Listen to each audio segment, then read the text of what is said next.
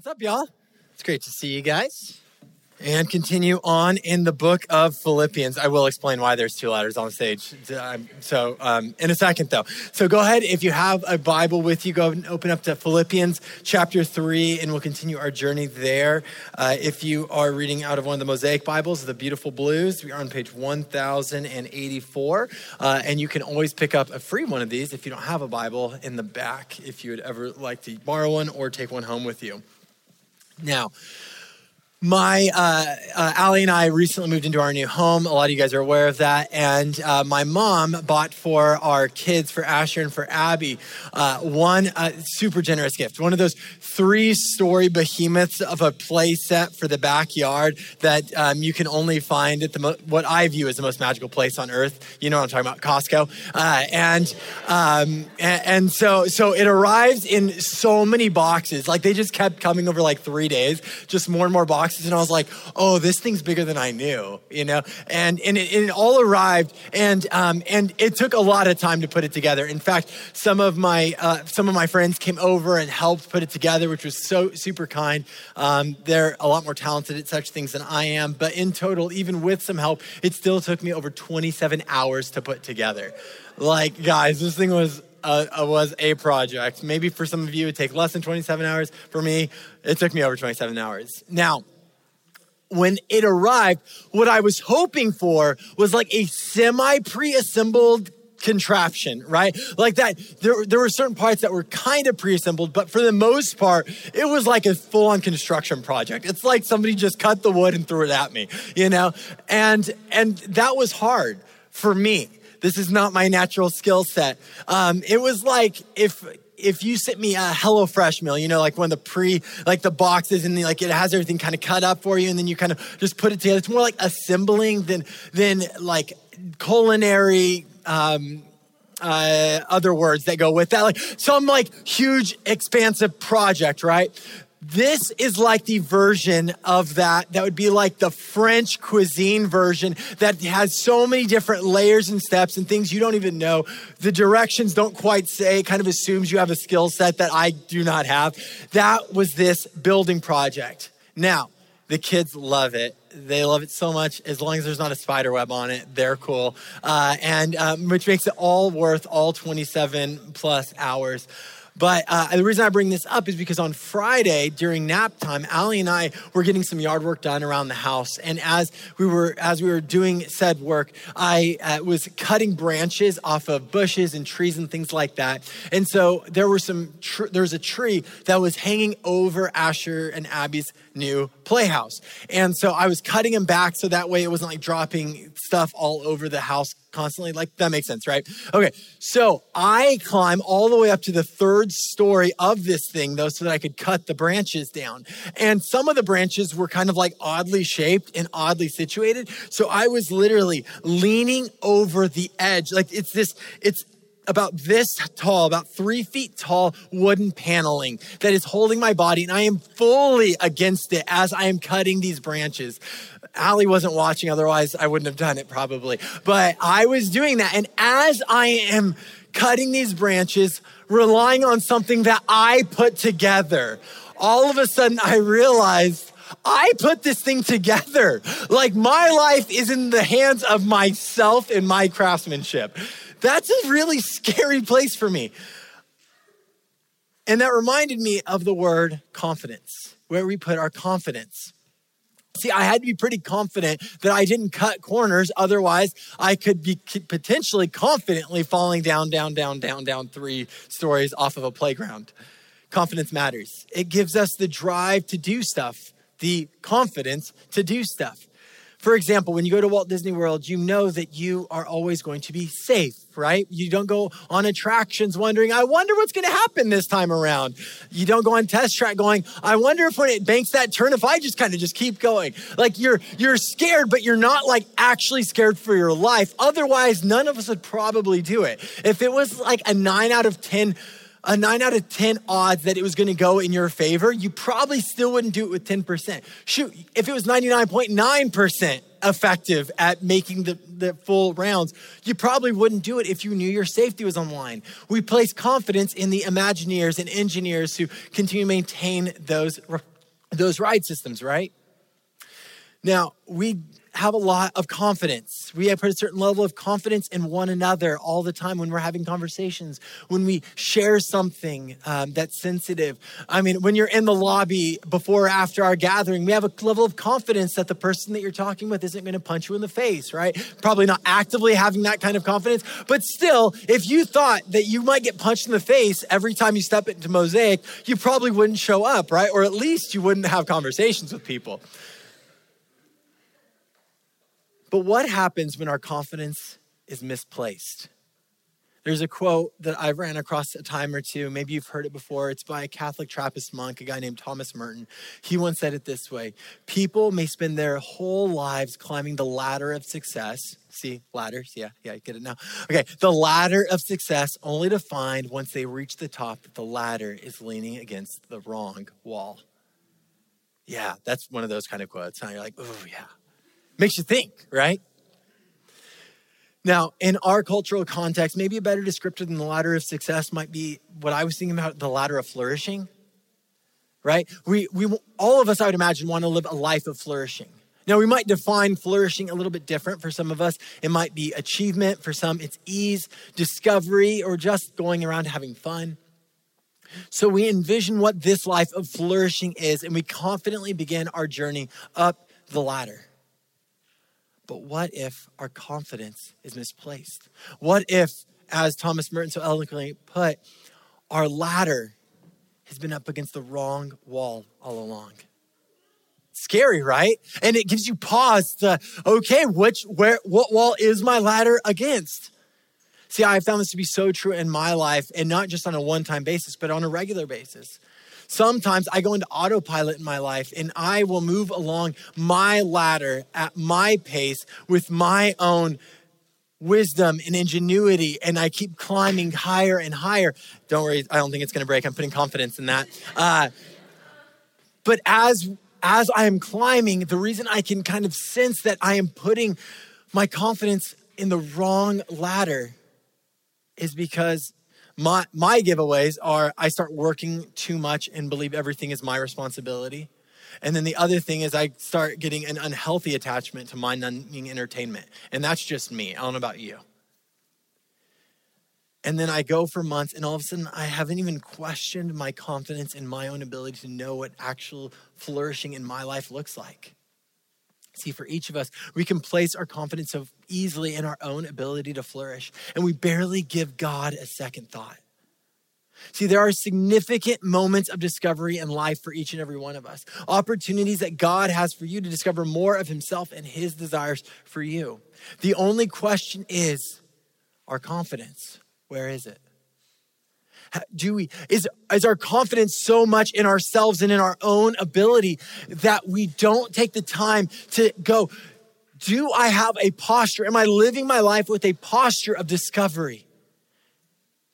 And a posture is my heart prepared to be challenged? If God were to speak to me, maybe it's through somebody else, through a prompting from his spirit, through the word of God, that if he were to lead me, guide me, and direct me, would I be open to listening? Do you have the mindset of a student, or do you believe you already have it figured out, or at least mostly figured out on your own?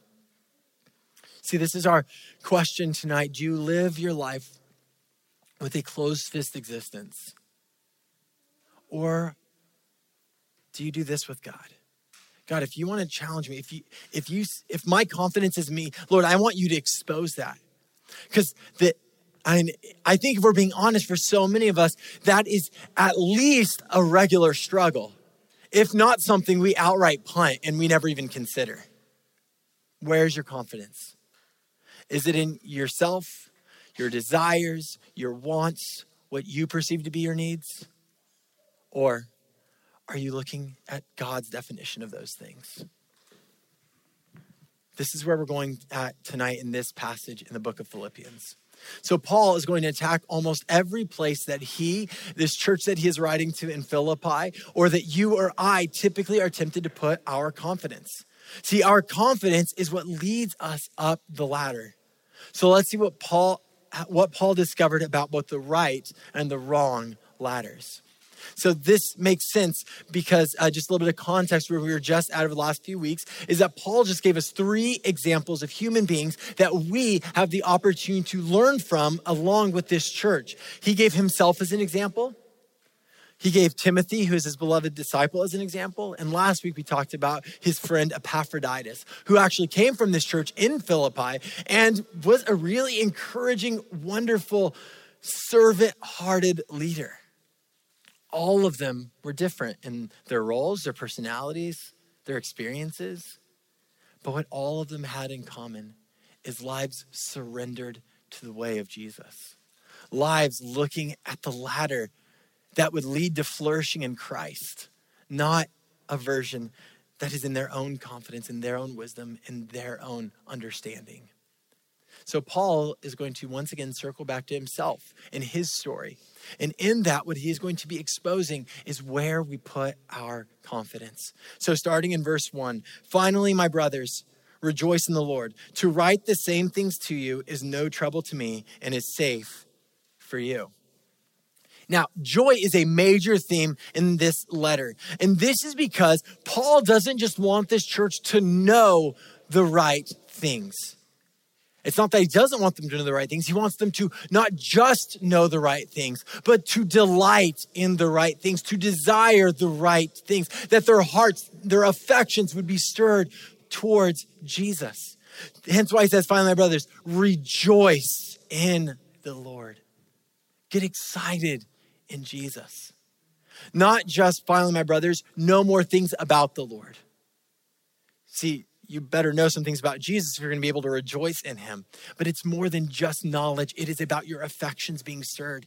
And this is a big deal for Paul. Hence why he says, after he has already said this phrase, rejoice in the Lord, multiple times, and he'll say it a few more times before this letter is over, he says, to write the same things to you is no trouble to me. He is aware that he's repeating himself. He's not like, oh, I just keep going back to that same thought. He's like, no, I'm doing that on purpose, and I want you to get that one. Rejoice in the Lord. To write the same thing to you is no trouble to me.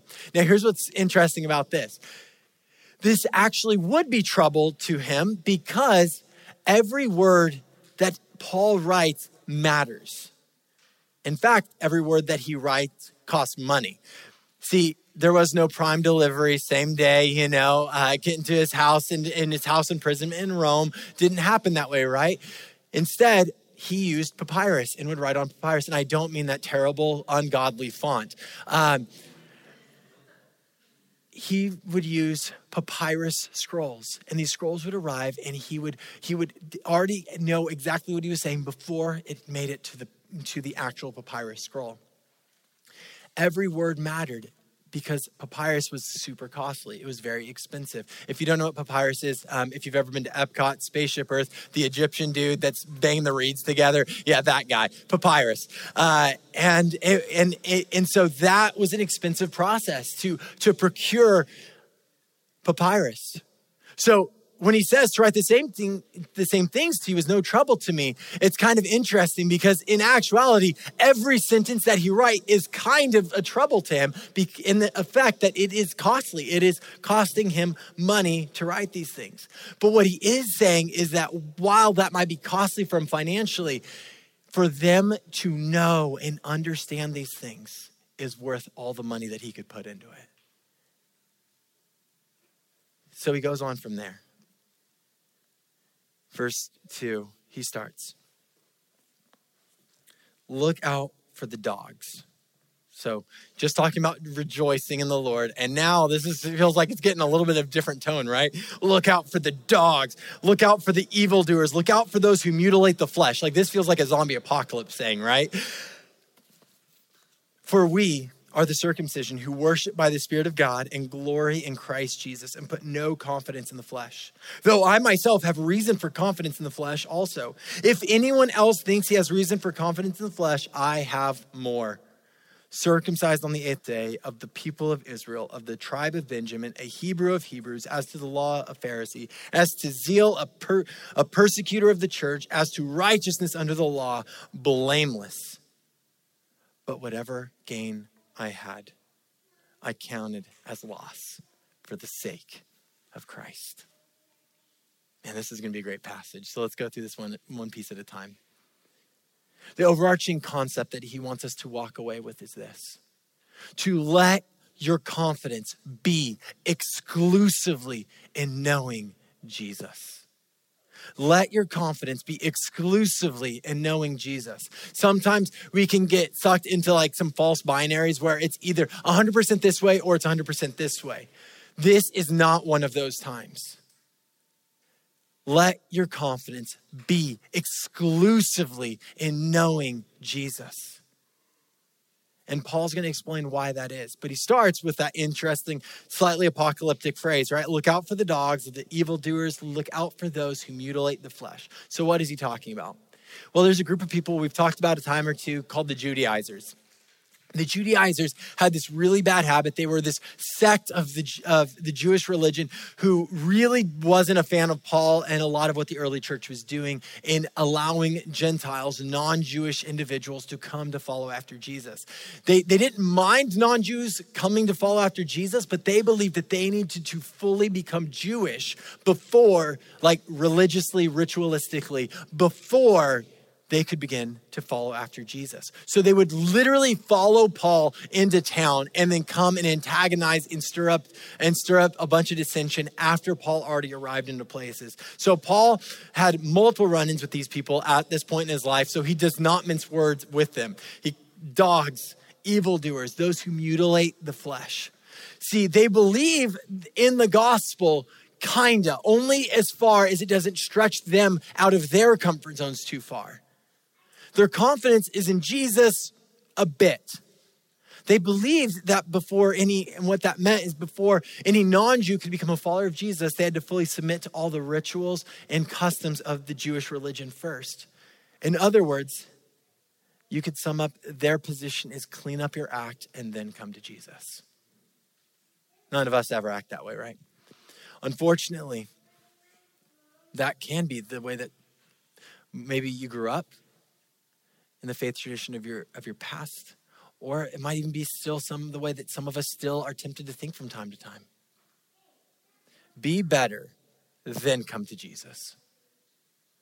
But that's like getting in a car accident and you have bones that need to be reset and you have some severe injuries and your first thought is, oh, I know what I need to do. I need to reset my own bones, heal myself up, and then I can go to the ER. Like that would be crazy and nonsensical, right? But that's the thinking. Get your act together, then come and respond to Jesus.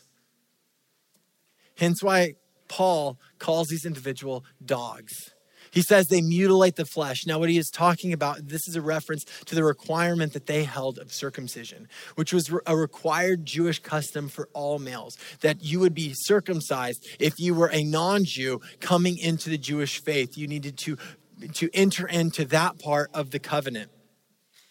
Now, here's what you need to know about Paul. Paul was born Jewish, so he is actually a circumcised individual, and he is still not anti-circumcision or anti-law, which we're going to get to in a little bit.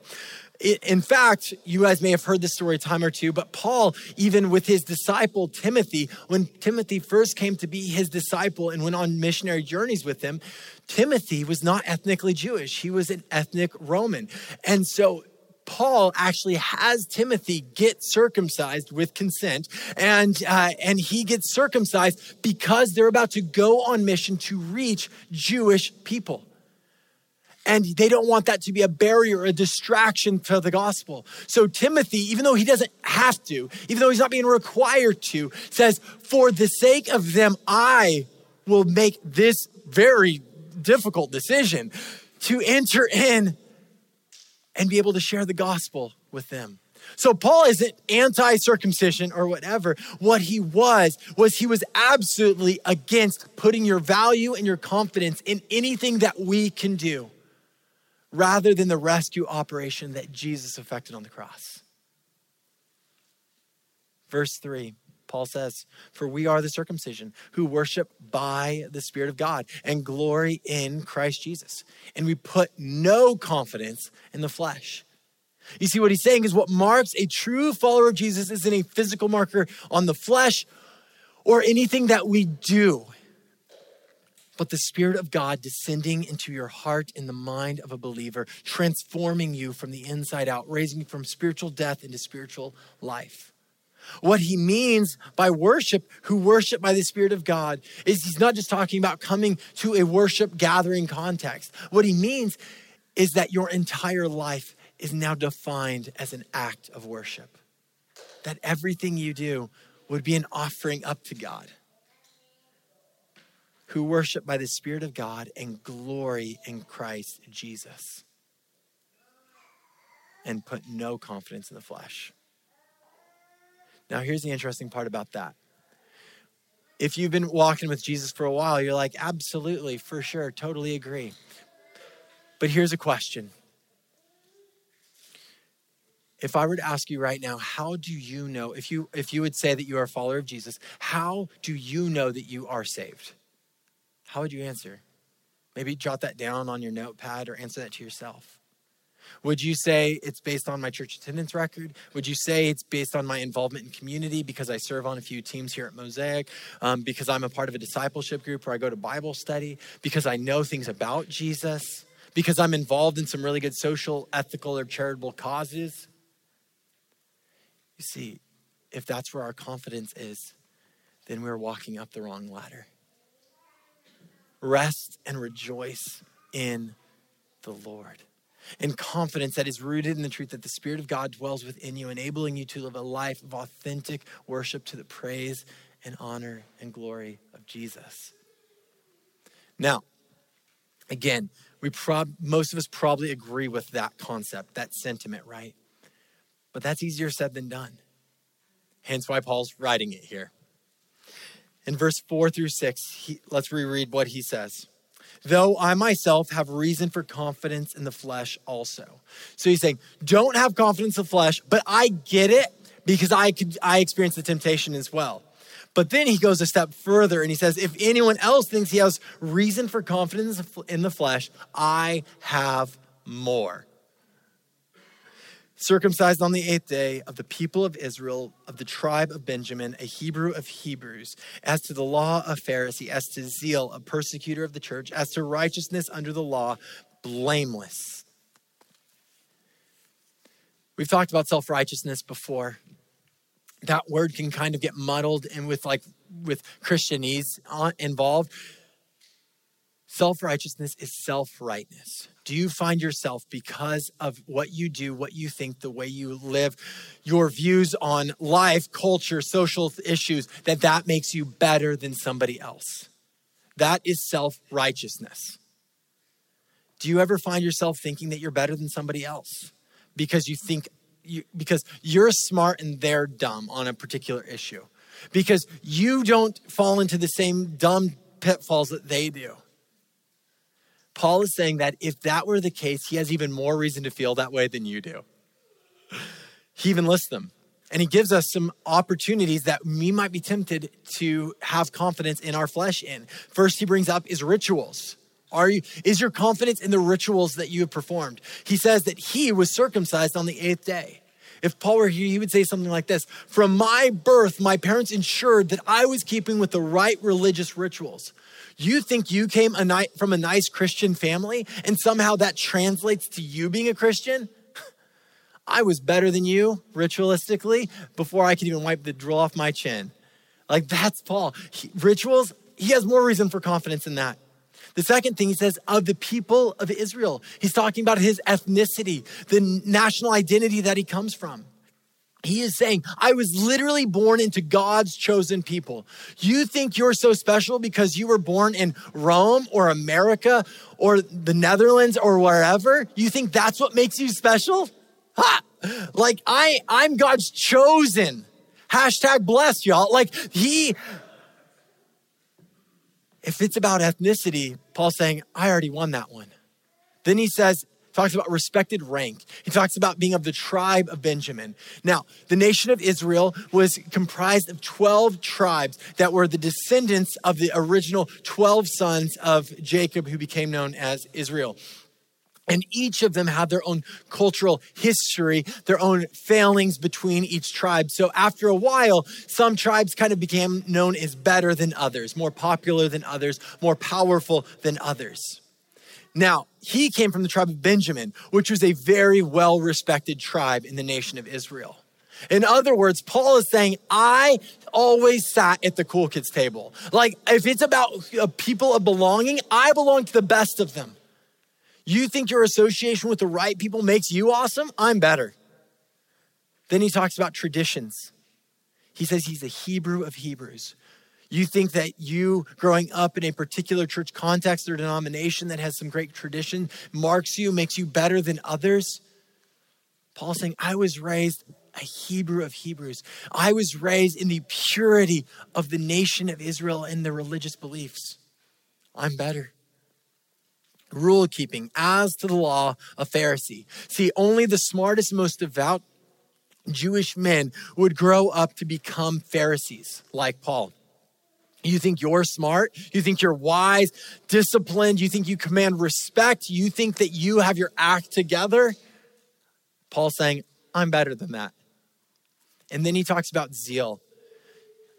Something that I think that a lot of our culture would value as well is zeal, authenticity. You value authenticity, sincerity, doing what you believe is right at any cost. Paul says, I was the most sincere person you could ever hope to meet. As to zeal, I was a persecutor of the church. He's not bragging on that one, but that was Paul's life before knowing Jesus. His job was to actually go and hunt down Christians. And he did it because he believed that's what would honor God. So as to zeal, nobody was more authentic than me in my beliefs. Obedience to the law. Do you compare your intentions against the actions of others and come out thinking that you're awesome? Paul was even better. One of my favorite rap artists, a guy named Shai Linne, he actually wrote a song based on this passage. It is literally called I Am Better Than You. Look it up. It's hilarious. It's on Spotify and Apple Music. But it literally is this song, this passage broken down where it's like Paul saying, I'm better than you. And then it ends with where we're going to end in just a few minutes.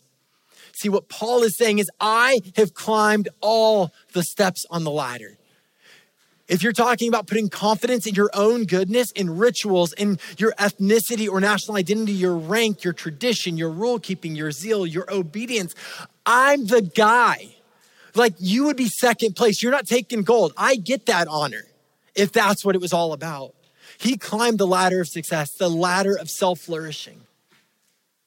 And thank God, Jesus knocked that ladder right over. You see, Paul was not looking for God because he thought he was already good with God.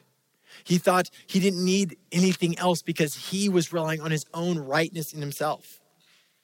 You see, it's hard to be found when you don't even realize that you're lost, right?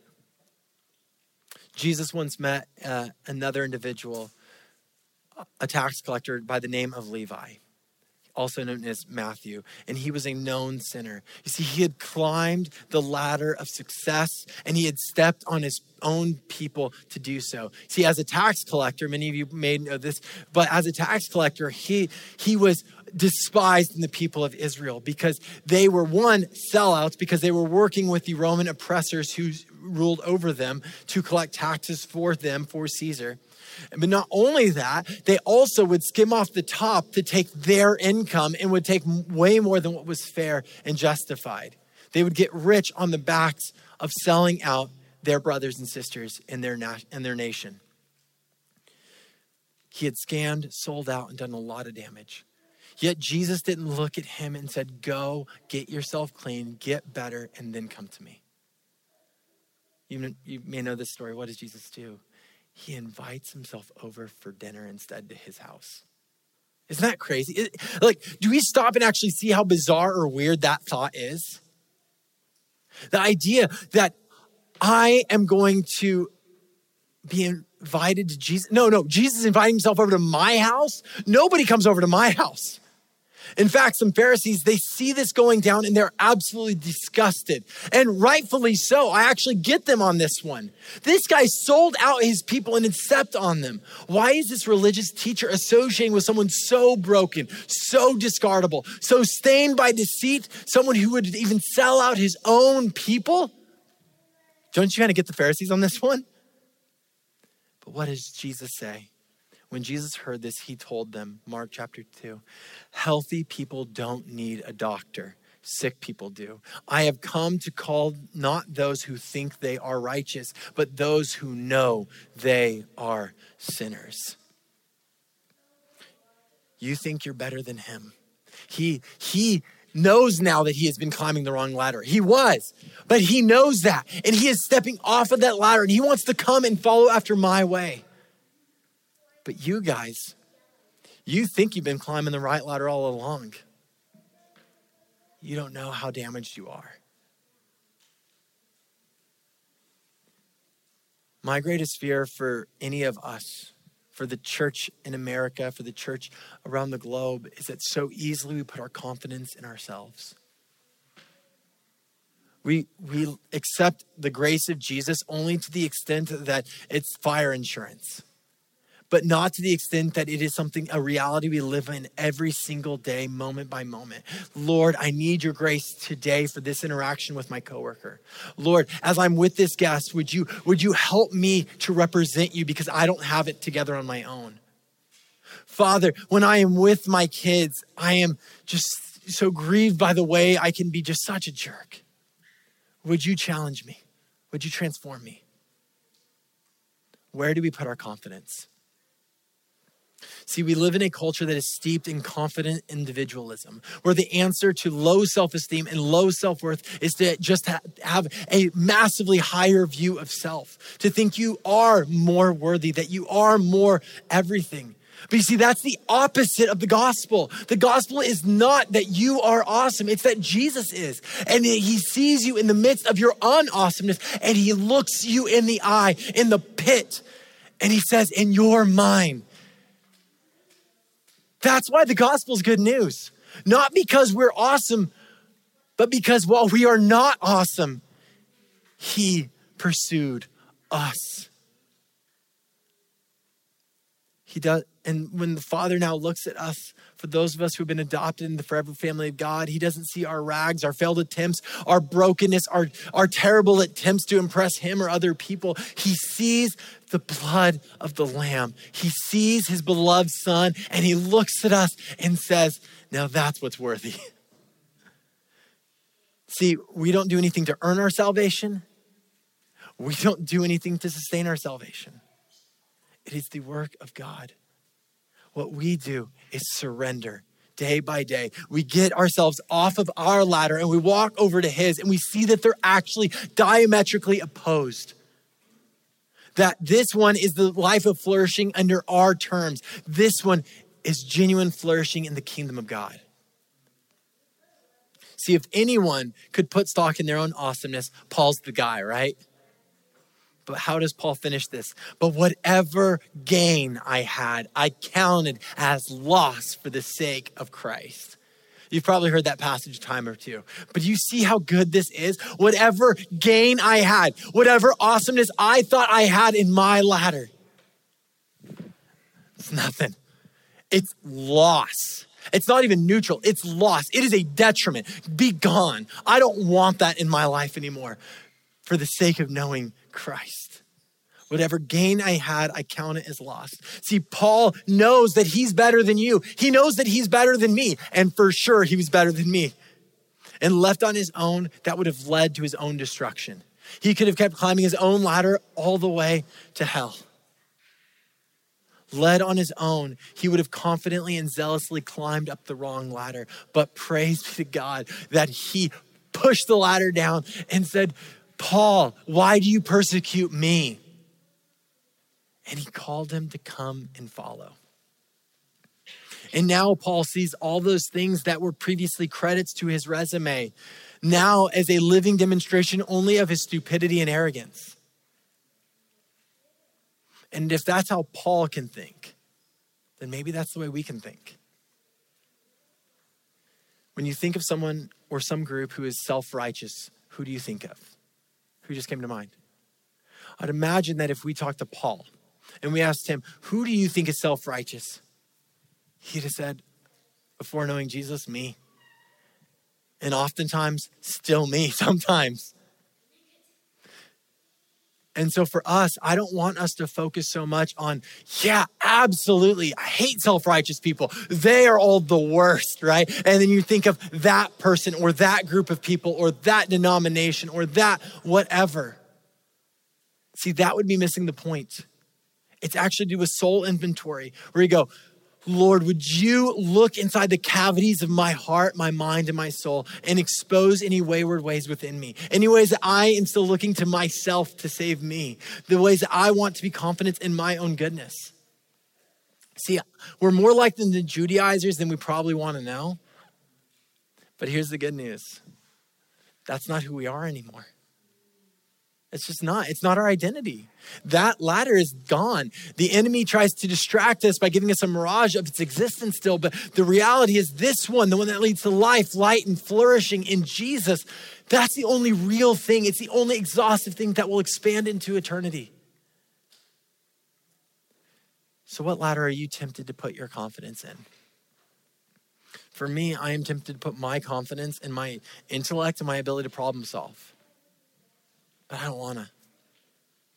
And I confess that so often it's so easy for me to make decisions day in and day out without prayerfully considering them because I think my ideas are pretty good. But in that, that's me going back to the wrong ladder. See, I want my confidence not to be in my ingenuity or discernment, but in Christ and exclusively him. What about you? Where do you put your confidence?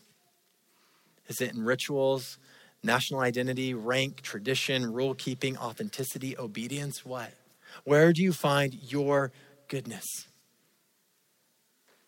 Because the correct answer is in Jesus, obviously. But to get there where that is consistently our answer is going to take a lifetime. So we buckle up and we go on the journey together. And we discover this more and more day by day together in community. And we remind ourselves that anything that we could think could possibly add to Jesus to make us better only cheapens the purity and beauty of the gospel itself. So don't do it. It's not worth it. It only cheapens it. Instead, let your confidence be exclusively in knowing Jesus. I'm going to invite the band to come on up.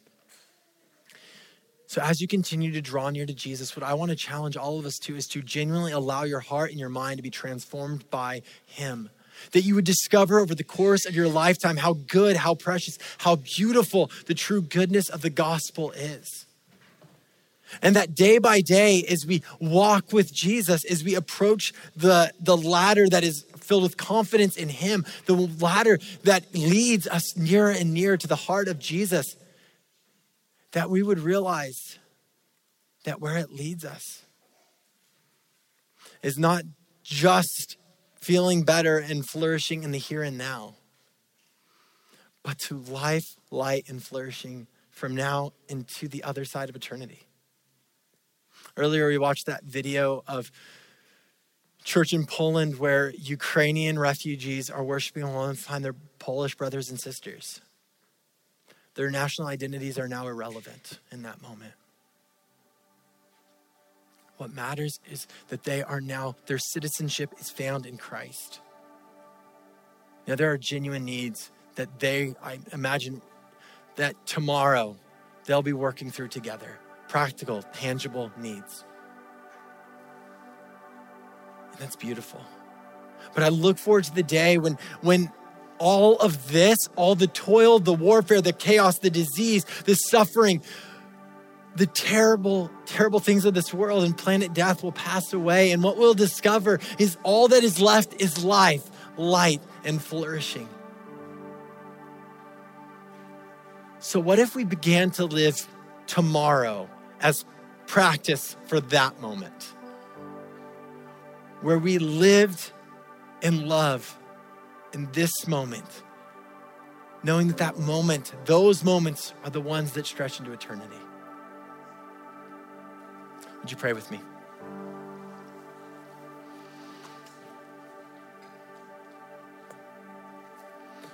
Father,